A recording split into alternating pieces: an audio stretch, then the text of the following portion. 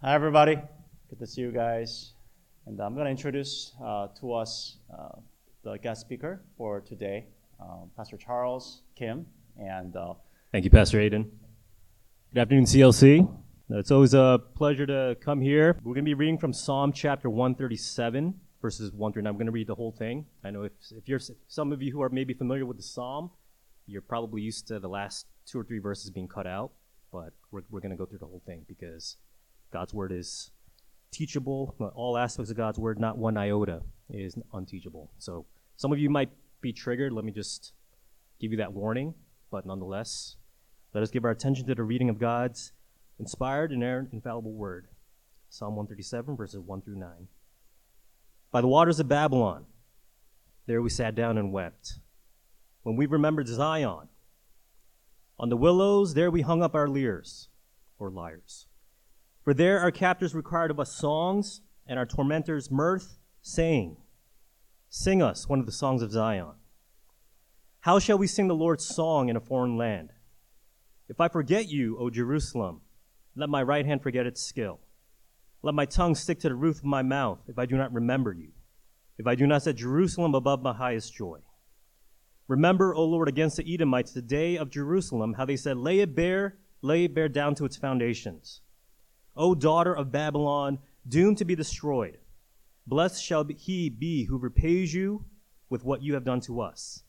Blessed shall he be who takes your little ones and dashes them against the rock. Amen. This is the reading of God's holy, infallible, and inspired inerrant word. Thanks be to God. The grass withers, and the flowers fade, but the word of our God will stand forever. Let us pray. Father, I am so encouraged to see the saints of CLC here gathered. And I know that the end of the semester is near, and so I know many are probably worrying about finals, exams, projects, possibly lazy classmates who didn't do their part of their assignment, and then have to worry about picking up the slack, or maybe they're the ones who are lazy and procrastinating. And so it's definitely a crazy time for many of the members here. So I pray that you would give them much peace and grace to persevere, to stay up, and to manage their time wisely the next few days and weeks. Pray that they would finish the semester well, and that they would not waste the opportunities that they have been given. At the same time, I pray that you would also remind them that their identity, that their worth is not in a degree, not in a major, not in a career, not in a GPA or a number or company, but as your son, your daughter. May that be clear. May that be their anchor, as we sang earlier, that they are your son, your daughter, not because of their performance, but because of Christ's perfect life and work on the cross. May that be their reminder as they press on the next few weeks and days. Would you continue to be with all the members here as it seems like it's finally warming up? Will we enjoy beautiful creation that only Minnesota summers can bring? And would you bless this time as we look at this somewhat controversial passage?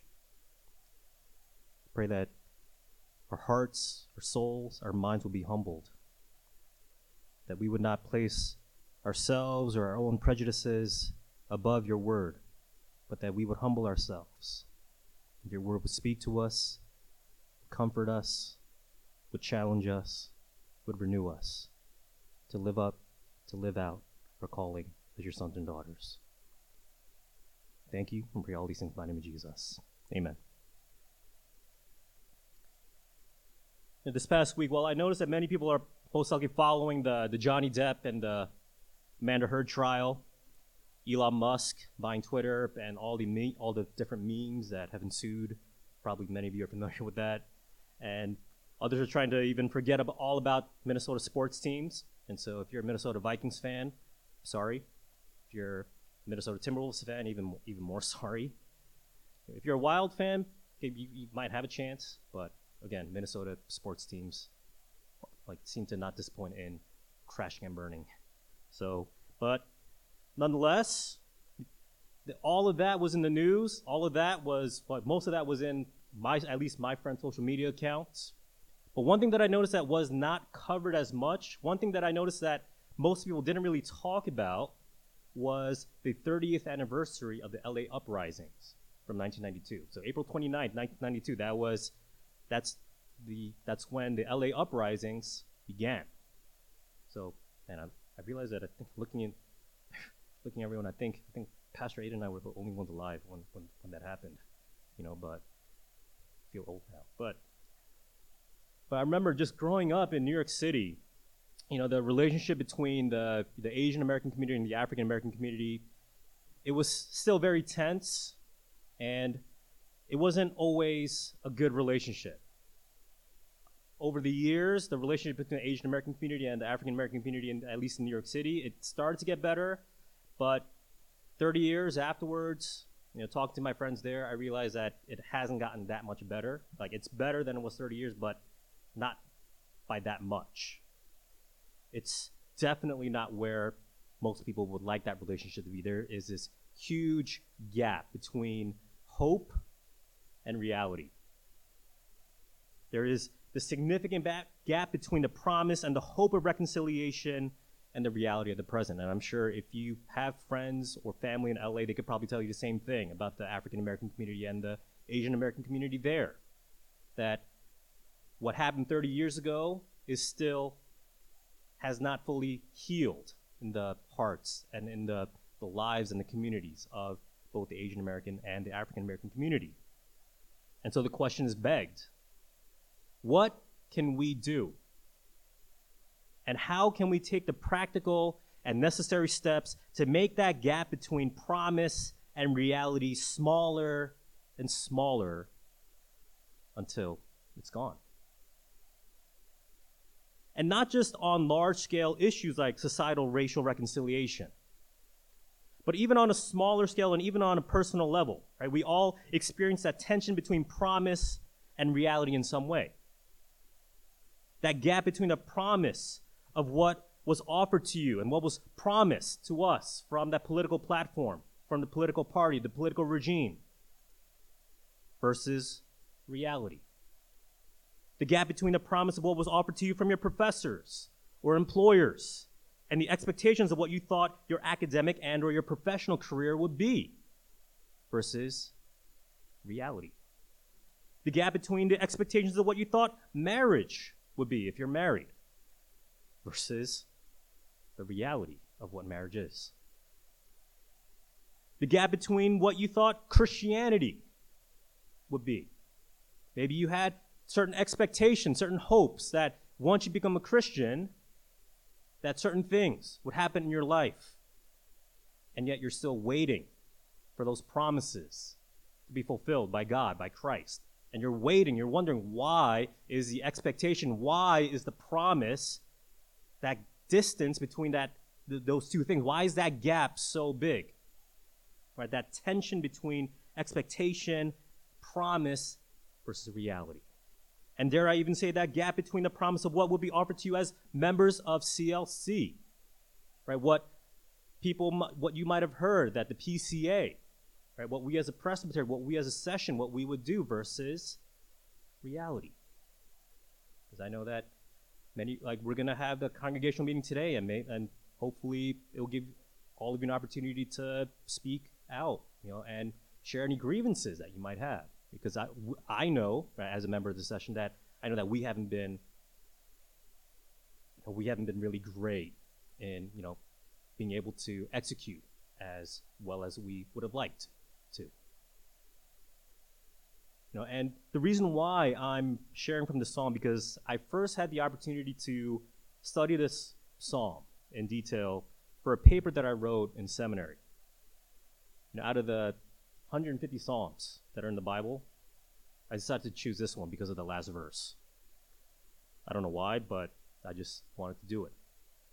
And we're going to look at that verse in detail a little later, and we are going to talk about it. We're going to address that. But until then, I want to just share with you that little did I know that this psalm that I studied and that I wrote a paper on over 10 years ago in seminary, that it would play a very crucial role in my life, even today, and especially the season that my family and I, that we find ourselves in.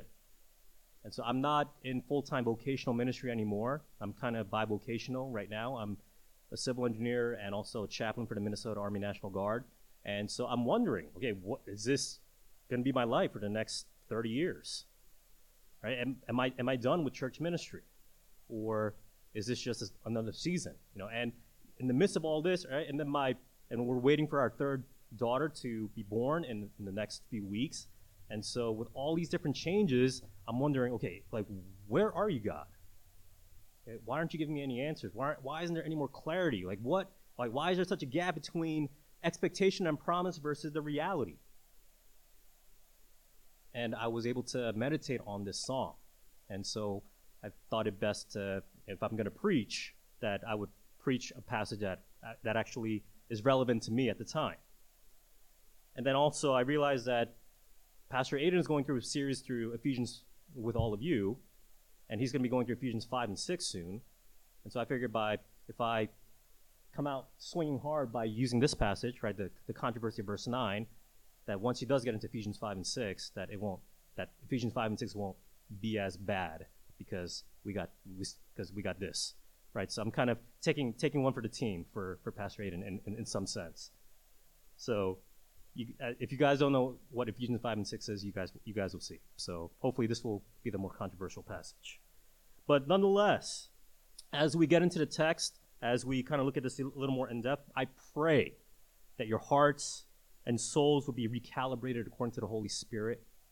And as we're reminded that being in Christ enables us to not just react to the tension between promise and reality, but to respond.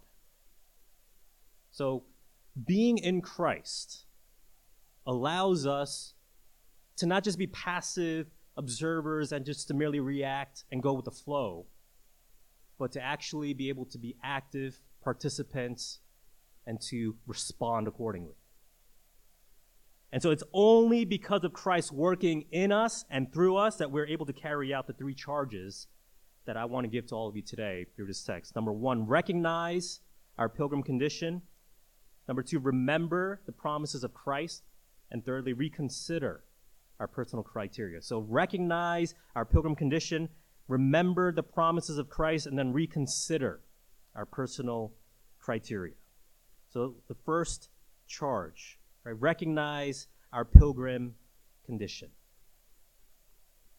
And so the key to understanding our status, like what I mean by status, is that we are pilgrims on this side of heaven.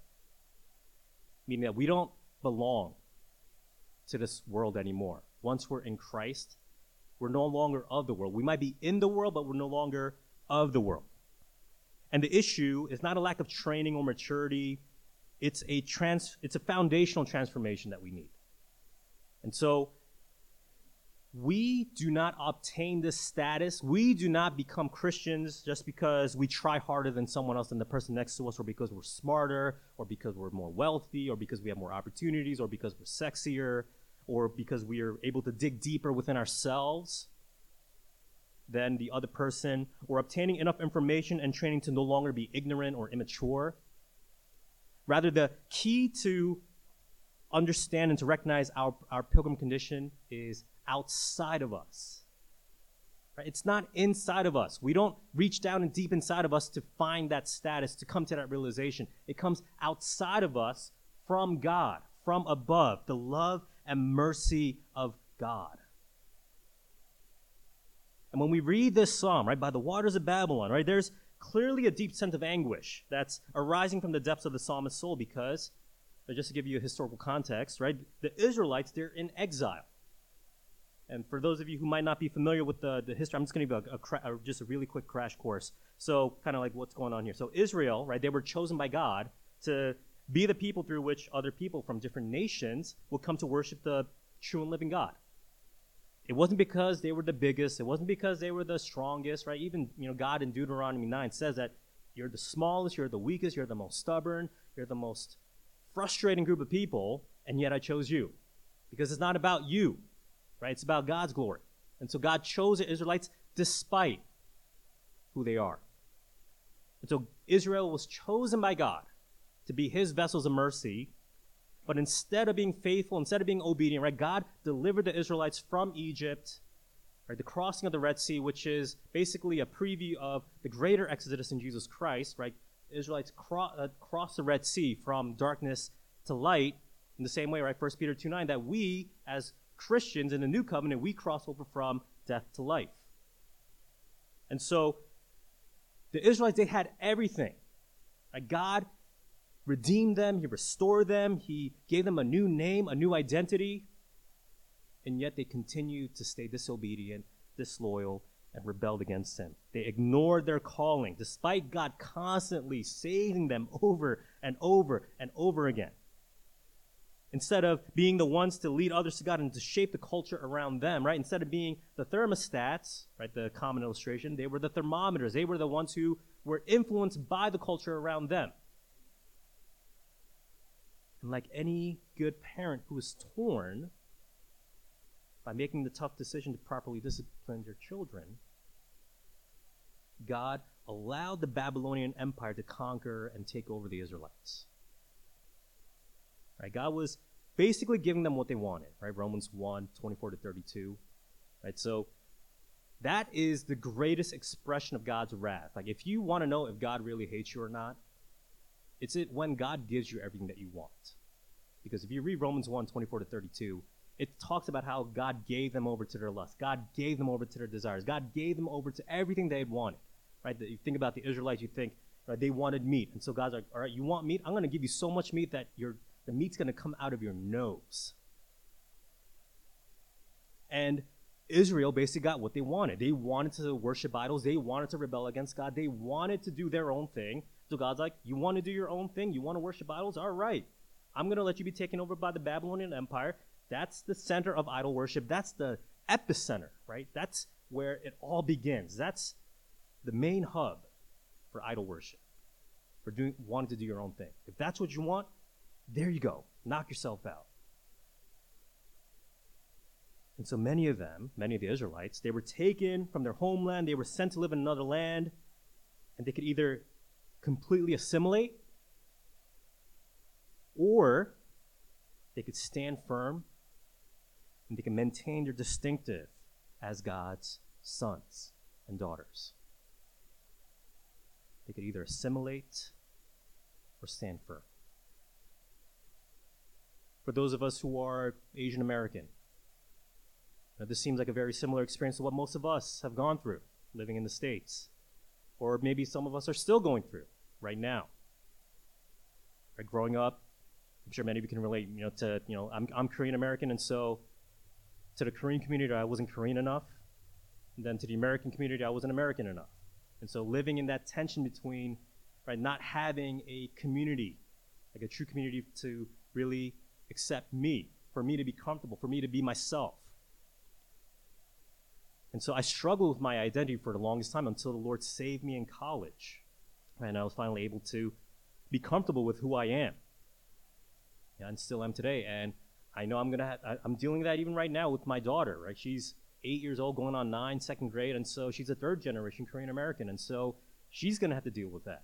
And she's dealing with that right now, right? Her identity as Korean or American. And this is the tension that the exiled Israelites find themselves in at the start of the song. They're not in their homeland. They're with a different group of people, different culture, different language. Do they assimilate, or do they stand firm? By the waters of Babylon.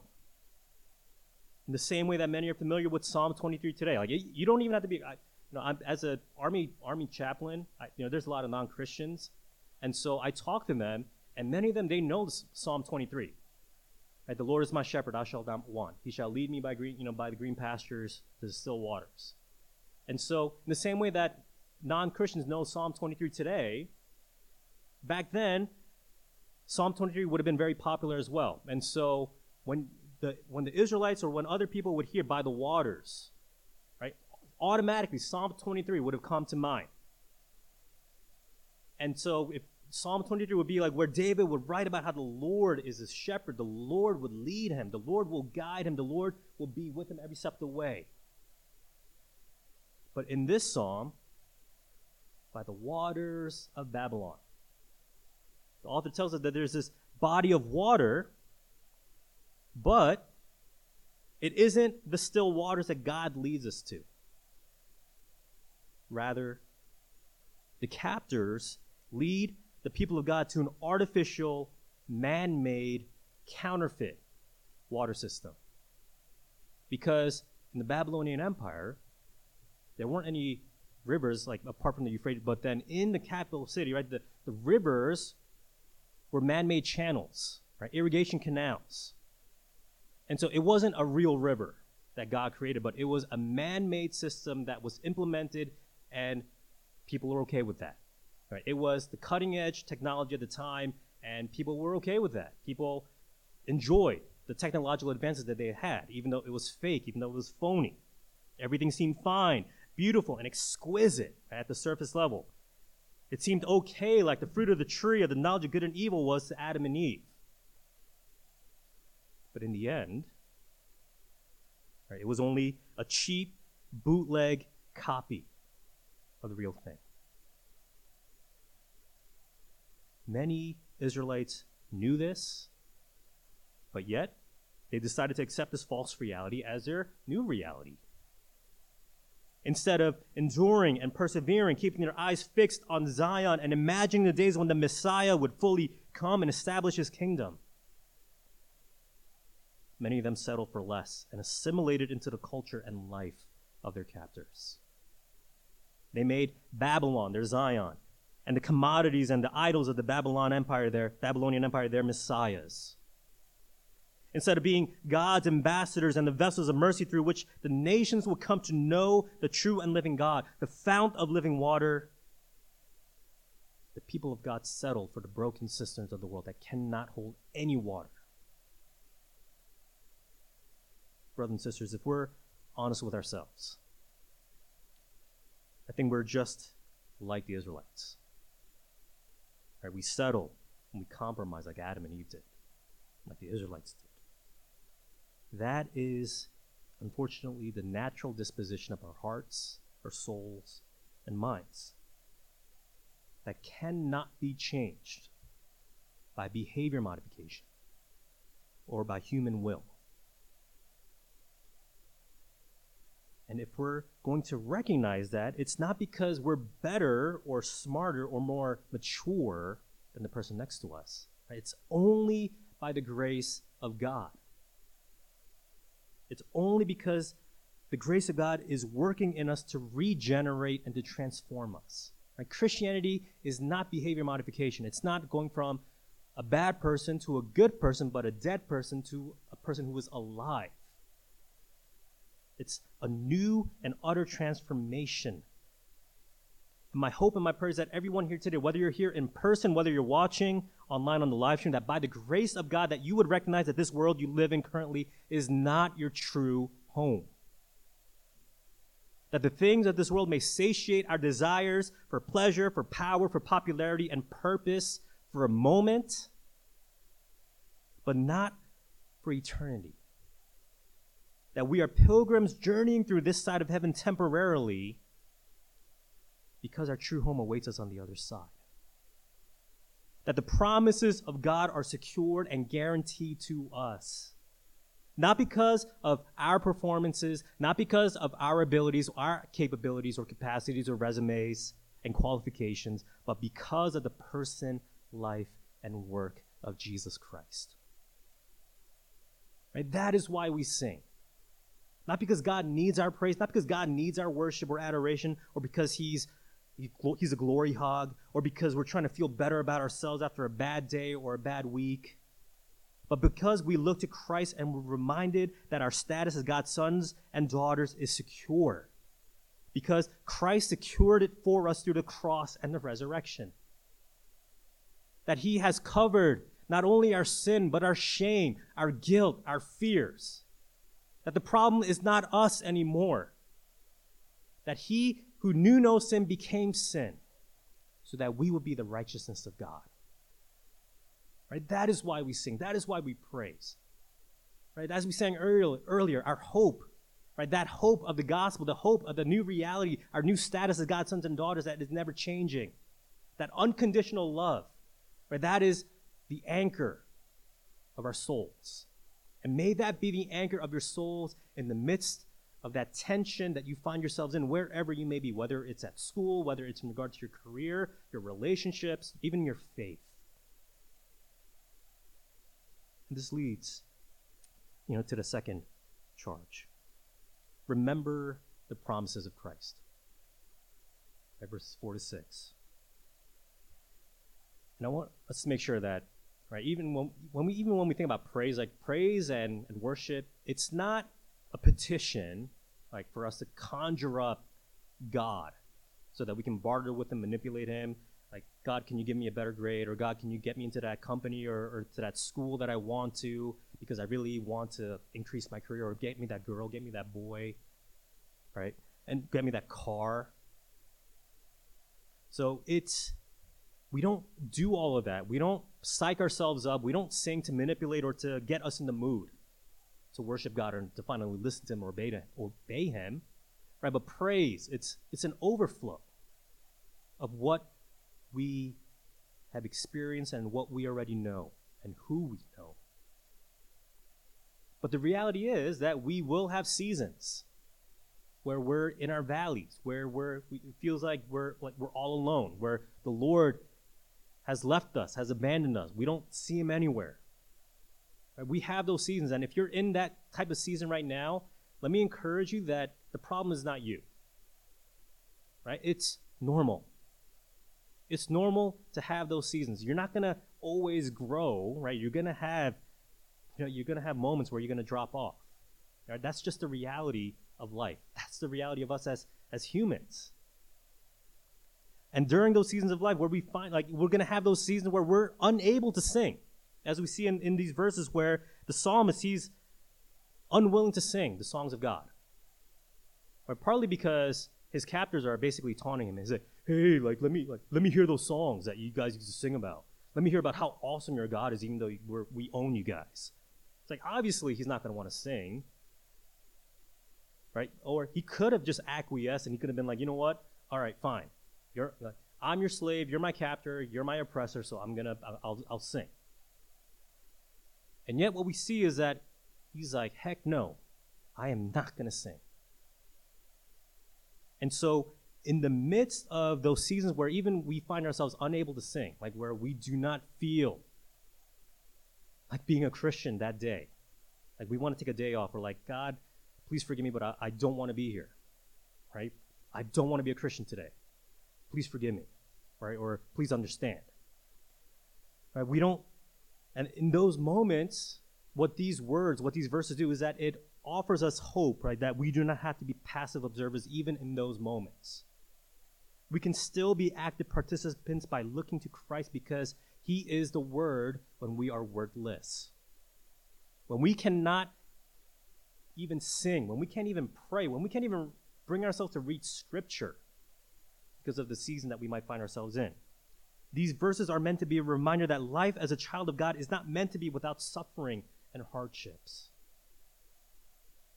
This doesn't mean that we intentionally go out and seek suffering or seek difficult people and persecution as a badge of authenticity that we're God's people. Right? I want to make sure you guys don't misunderstand me on that. But nonetheless, suffering is the reality for all people, including Christians. Now bear with me for a moment because I'm going to be reading from a really kind of like passage in script that might be a little long, but this is to kind of make the point a little more clear. So Jeremiah 29, 4 to 14.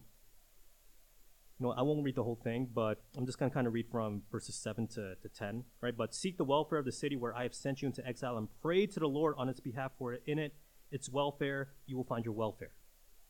Right? Like, let's pause there for a moment, right? It's like the Babylonians, they captured the Israelites. They did some pretty jacked up things when they did. And God is saying, seek the welfare of your captors because that will also be your welfare. Like, what?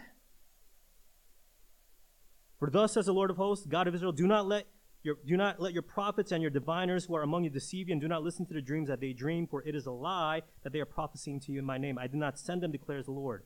For thus says the Lord, when 70 years are completed for Babylon, I will visit you, and I will fulfill to you my promise and bring you back to this place. Hard stop there again. God says, you're going to be in exile for 70 years. So don't expect this to be a weekend trip or vacation or just a temporary transplant, for you to get work experience and then put it on your resume. Like, it's not going to be like that. 70 years. You're going to live there. You're probably going to die there. And you're probably going to have kids there. 70 years of being in exile.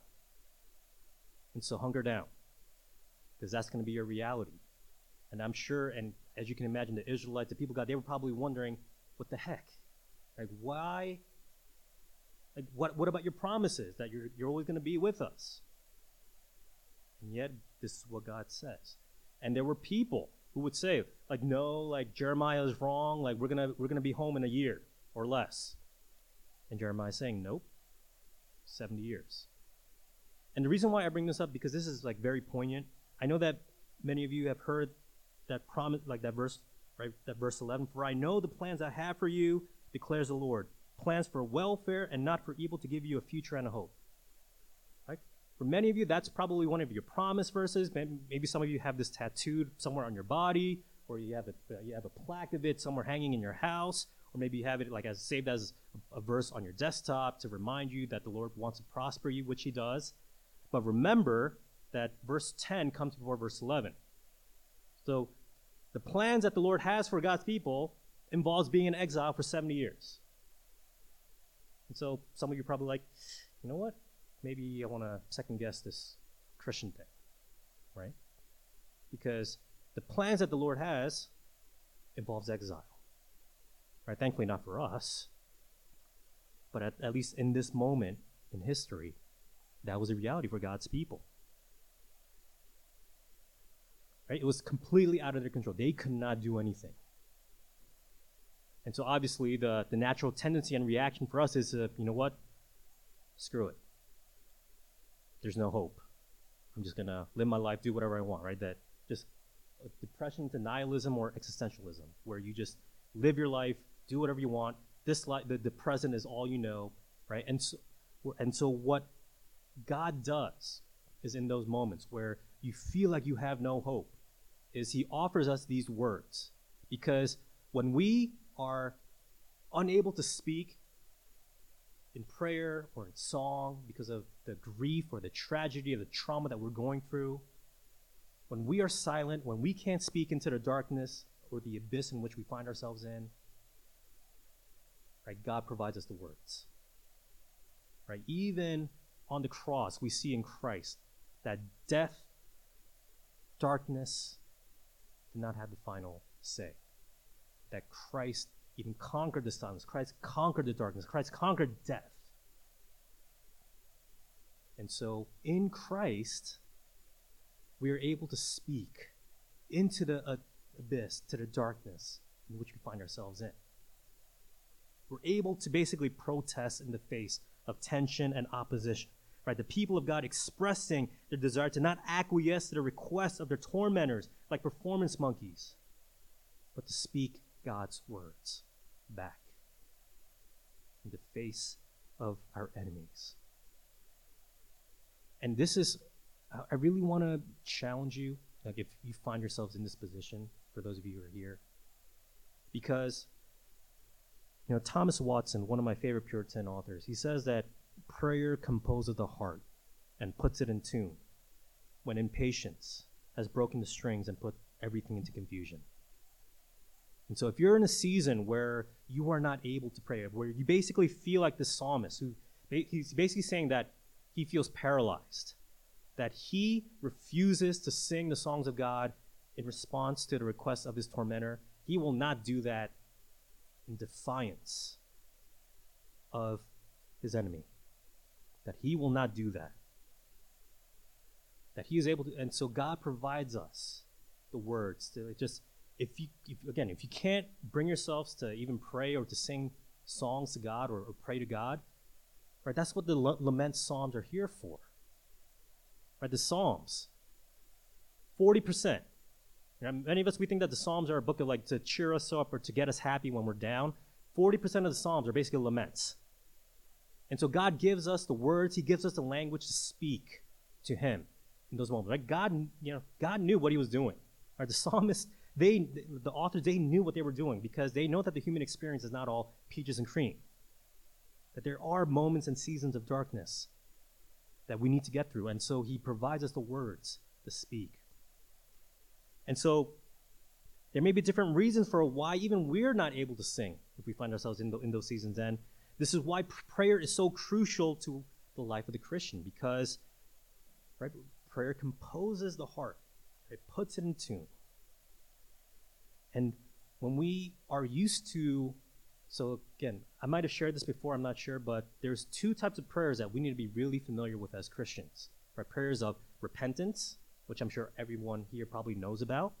Right? Repentance are, prayers that we lift up to the Lord when we confess the sins that we commit, right? That we're the ones who are at fault. Right? There are some days and moments, right, where we may feel like the Lord is really far, far away because of our sin. Just kind of be vulnerable with you guys. So this past week, I got into this. It was a really bad week, for my wife and I, and I'll admit it's because of me, because it was so stupid, right? It was really petty, and so we're fighting over the name of our third daughter, and so I want to name her Anastasia or Eleonora or and then my wife is saying like no, like Haley or like all I think like they're goofy names, but I'm like no, like she said, like she got the chance, she named it, she got the Korean name. I'm like, you got the Korean name, why can't I do the English name? I'm like, it's not fair. And then she's like, I don't like Anastasia. I don't like Eleanor. I'm like, yeah, but Nora, I tried to convince her like how cute it is, but again, she wouldn't listen. And so I'm like, all right, you know what? Forget it. So let's just keep her, let's make her English name her Korean name, and let's just be done with that, because I'm only going to call her by her Korean name, right? And so I decided, I'm just going to be petty. And it wasn't just bad because of just that relationship between my wife and I, but it was bad because I could sense, right, that there was there's something blocking. I'm not trying to be overly spiritually, but I could sense that there was something blocking me between God and I. That it wasn't, and so it was my sin, my pettiness, my ego, my pride that prevented me from being able to connect with the Lord. And so sometimes we need to be used to those prayers of repentance. And I repented to the Lord, but I still need to repent to my wife. And so please pray for me that I'll be able to do that. But we need to be comfortable with those, like that prayer of repentance, right? John Bunyan, the author of The Pilgrim's Progress, another Puritan, he said, prayer will make a man cease from sin, or sin will entice a man to cease from prayer, which is exactly, what I felt. And then secondly, which, prayers of lament, which are not as popular. Maybe some of you aren't familiar with that because we haven't really taught it in churches. Because if we're honest, like the American church is all about prosperity, happiness, quick fix. Who has time to lament? Who wants to lament?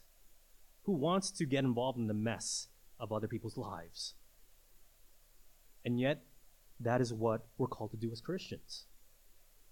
And so, repentance are prayers that we confess the sins that we commit, whereas lament are prayers that we confess the sins committed against us and others, where we're not in control, like we didn't commit them, but we still confess. We still speak words.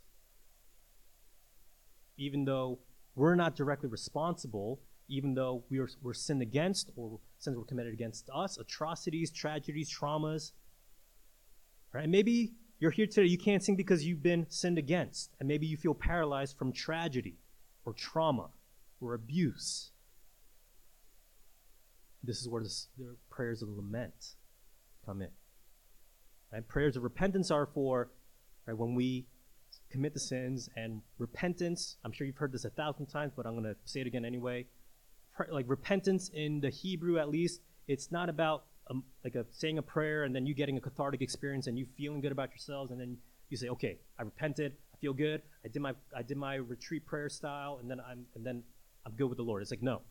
Repentance literally means to turn. Are you turned to the Lord, or are you turned away from the Lord? Like, it's your posture. So repentance is not an action, but it's a posture. So prayers of repentance are it's not just a ritual that you guys can say and just get away with, but it's a posture. Are you turned to the Lord, or are you turned away from the Lord? And this leads us, to the final charge. I know I'm kind of getting a little over, but so I'll try to land the plane quickly here. So verses 7 to 9, that's where we see the controversial passages. And so when we're confronted with difficult passages like this, it can be easy for us to kind of try to explain it away very superficially, and a lot of theologians, a lot of Christians in the past, they've tried to say, we're not supposed to take this literally. This is just meant to be taken figuratively. So they try to find ways to kind of soften the blow a little bit. Many have tried to say that we shouldn't even read these verses or sing these verses because it's not appropriate anymore for us to sing or to say these types of songs or prayers.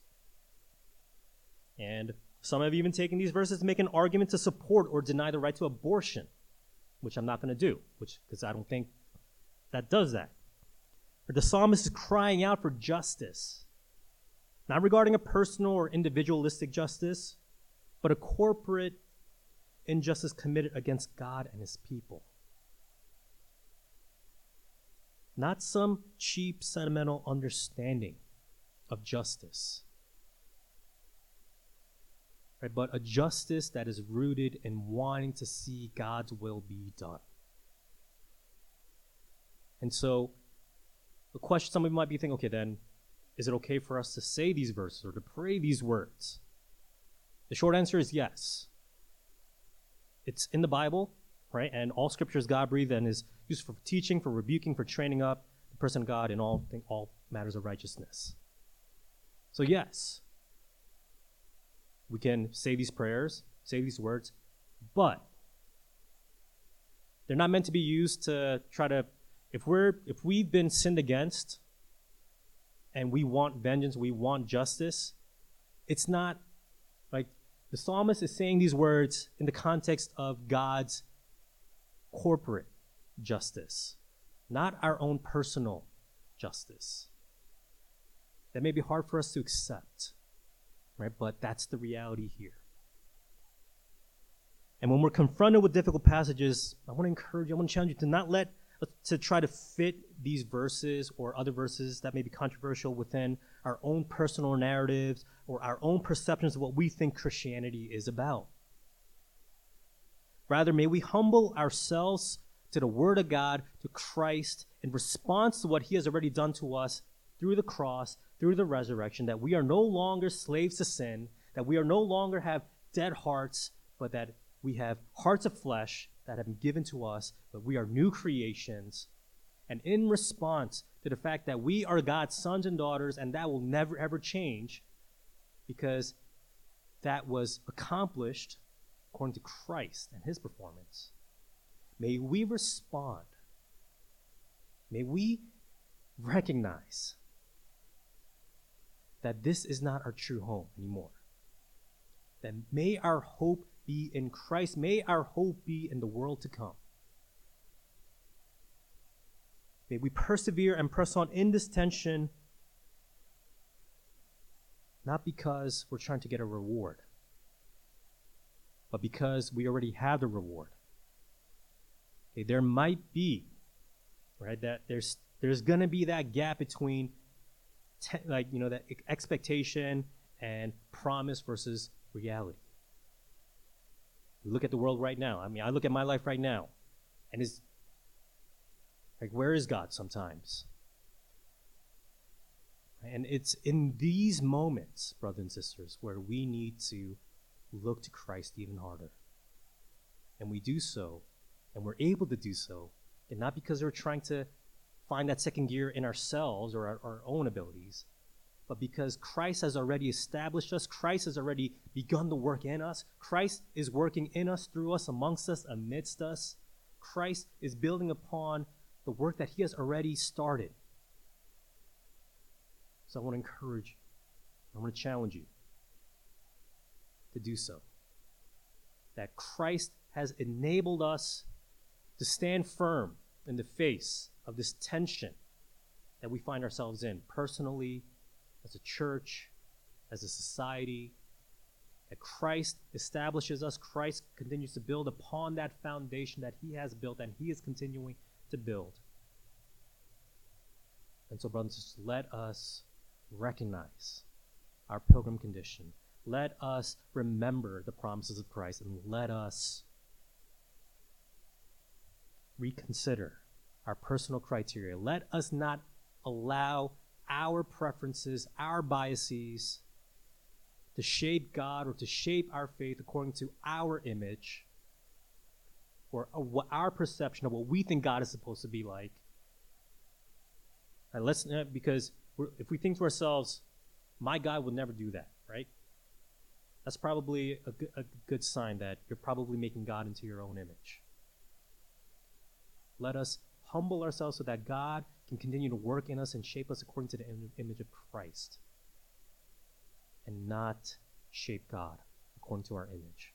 So, brothers and sisters, let us, as we sang earlier, let us look to Christ. Let us use and let us hold on to him, and let us be assured and be comforted in knowing that he is our anchor in times of tension, in times of uncertainty, in times of trauma, in times of tragedy.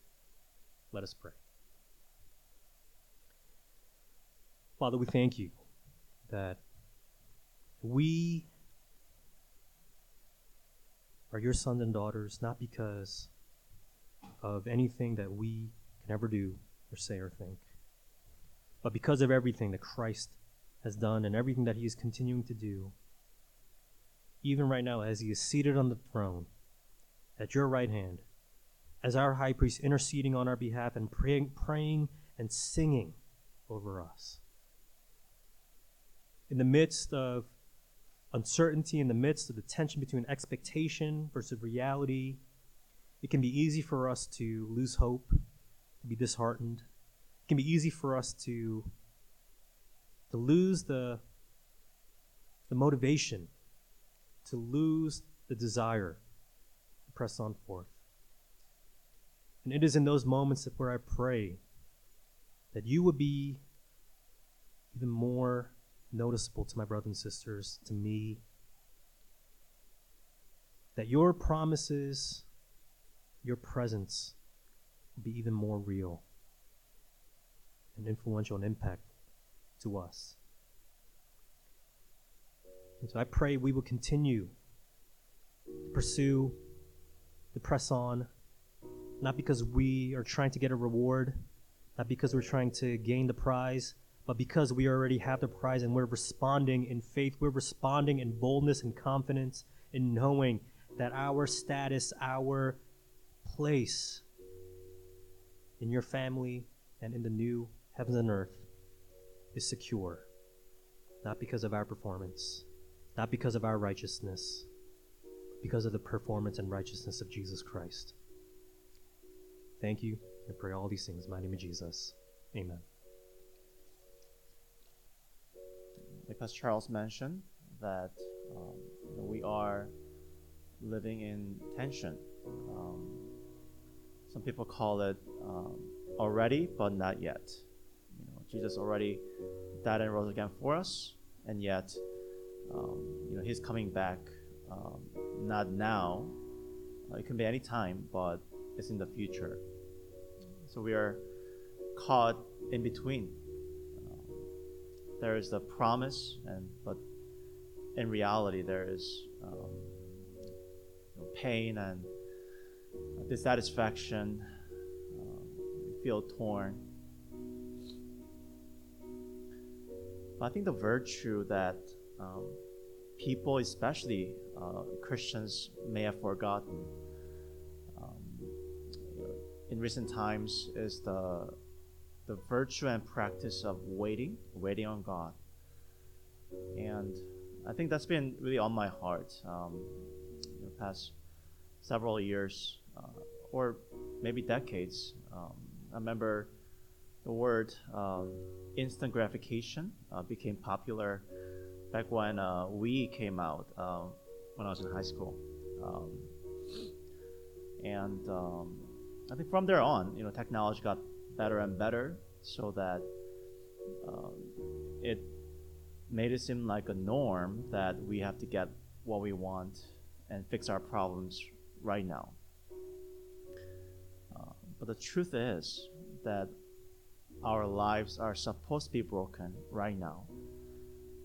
Things are not supposed to work out the way we hope to because we're caught in that tension. So perhaps the Lord is teaching the church, teaching His people to learn and grow in the beauty even of waiting on Him. And I really appreciated what Pastor Charles said, that because our end is written,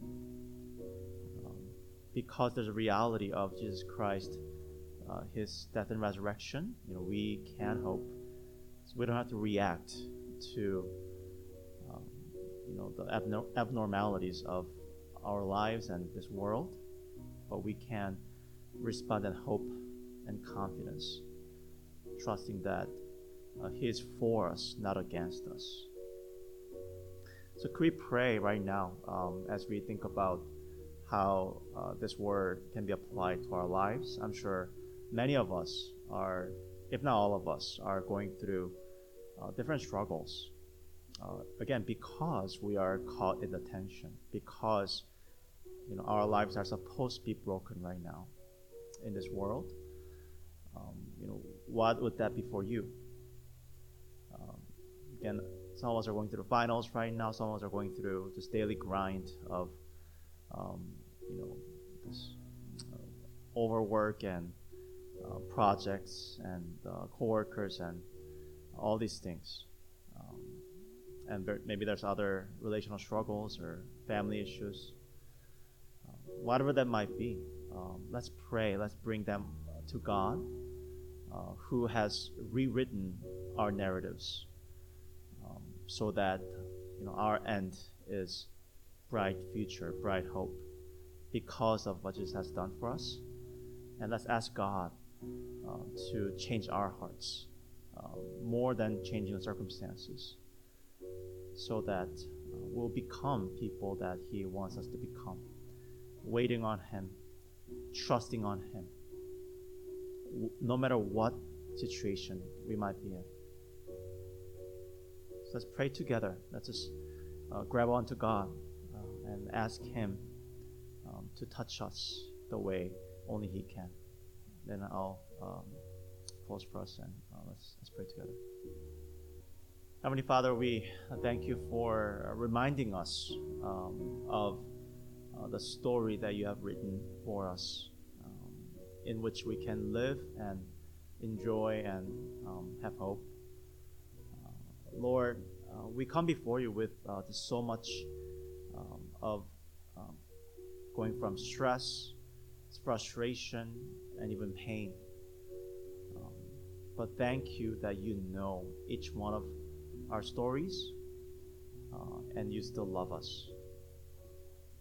I pray that You would just touch our hearts right now, so that we'll stop resisting Your calling on us to draw us near to You. But it is the reality many times that we try to fix our problems. So we need Your touch. We need Your Holy Spirit's tugging at our hearts.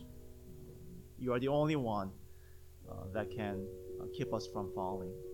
God, we trust in You. You're the only one who we can have our hope on. So Lord, may you lead us through the desert. May you help us to grow in waiting on you because we trust in your character, not how we feel about our lives. But thank you that we have an anchor in Jesus Christ, who died and rose again. So we look back as we look forward in hope. Help us, God. Lead us. Lead us.